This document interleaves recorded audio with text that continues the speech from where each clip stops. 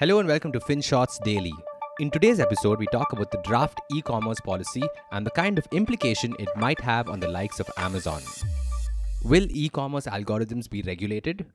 Ever been to a restaurant that offers an esoteric menu filled with multiple options? If you have, you probably appreciate the difficulties inherent in choice making. And you would probably also agree that it is much easier to rely on a waiter than browse the entire menu yourself. Bottom line, choice paralysis is a very real thing, and it is often easier to delegate certain tasks to someone else who's more knowledgeable. And it's a feature that many institutions exploit, including e-commerce websites. The likes of Amazon will claim that they are a marketplace without bias. They will tell you that their only job is to bring buyers and sellers together so they can conduct business. But that's not the only thing that they do. They're also responsible for offering you meaningful recommendations. In fact, these companies deploy intelligent algorithms to offer customers a personalized shopping experience. When you shop on these websites, you get curated results based on your search history, past purchases, and a few other variables. It makes you feel like Amazon knows you intimately. And with each transaction, the algorithm keeps getting better and the flywheel keeps chugging along. But what if there are hundreds of products that look similar? After all, if you want to buy a hairdryer, you will have an overwhelming suite of options. Product recommendations alone won't help here. You need more direction. So a subtle tag with a prominent message saying preferred choice would make things so much easier for you. Which is what the big companies do. Amazon, for instance, has a prominent label tagged Amazon Choice. And as one study showed, products that attain Amazon's Choice status typically realize a sales boost of more than 3x. On the flip side, losing Amazon's Choice status typically leads to a 30% reduction in sales. So you can see how nudging deeply influences people's choices.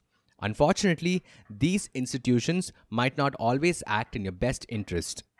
Consider, for instance, this excerpt from a special report by Reuters. Quote, two sellers on the e-commerce giant's India platform, merchants in which Amazon had indirect equity stakes, accounted for around 35% of the platform's sales revenue in early 2019.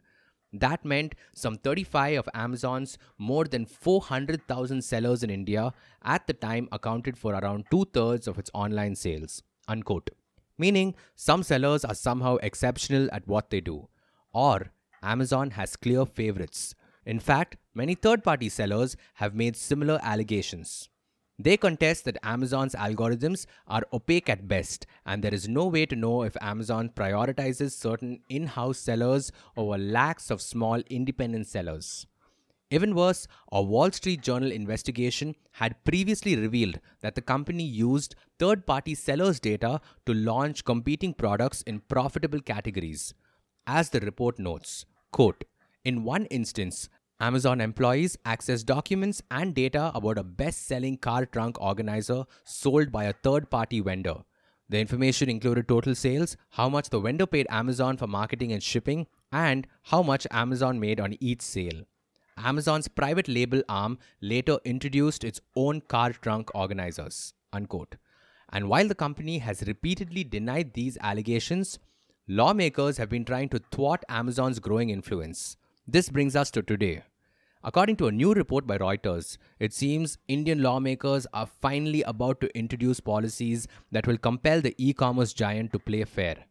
As the report notes, the new draft policy seeks to make companies answerable for their algorithm and stop discrimination of third-party sellers. In fact, if the new policy in its current form goes through, it would mean much greater scrutiny for the likes of Amazon. They can't just hide behind algorithms anymore. So yes, hopefully the new laws create a level playing field and benefit both buyers and sellers alike. Thank you for listening to today's episode. FinShots Daily is available on a bunch of streaming platforms such as Spotify, Apple Podcasts, and Google Podcasts. So make sure you follow us on your favorite podcast streaming platform. Until next time.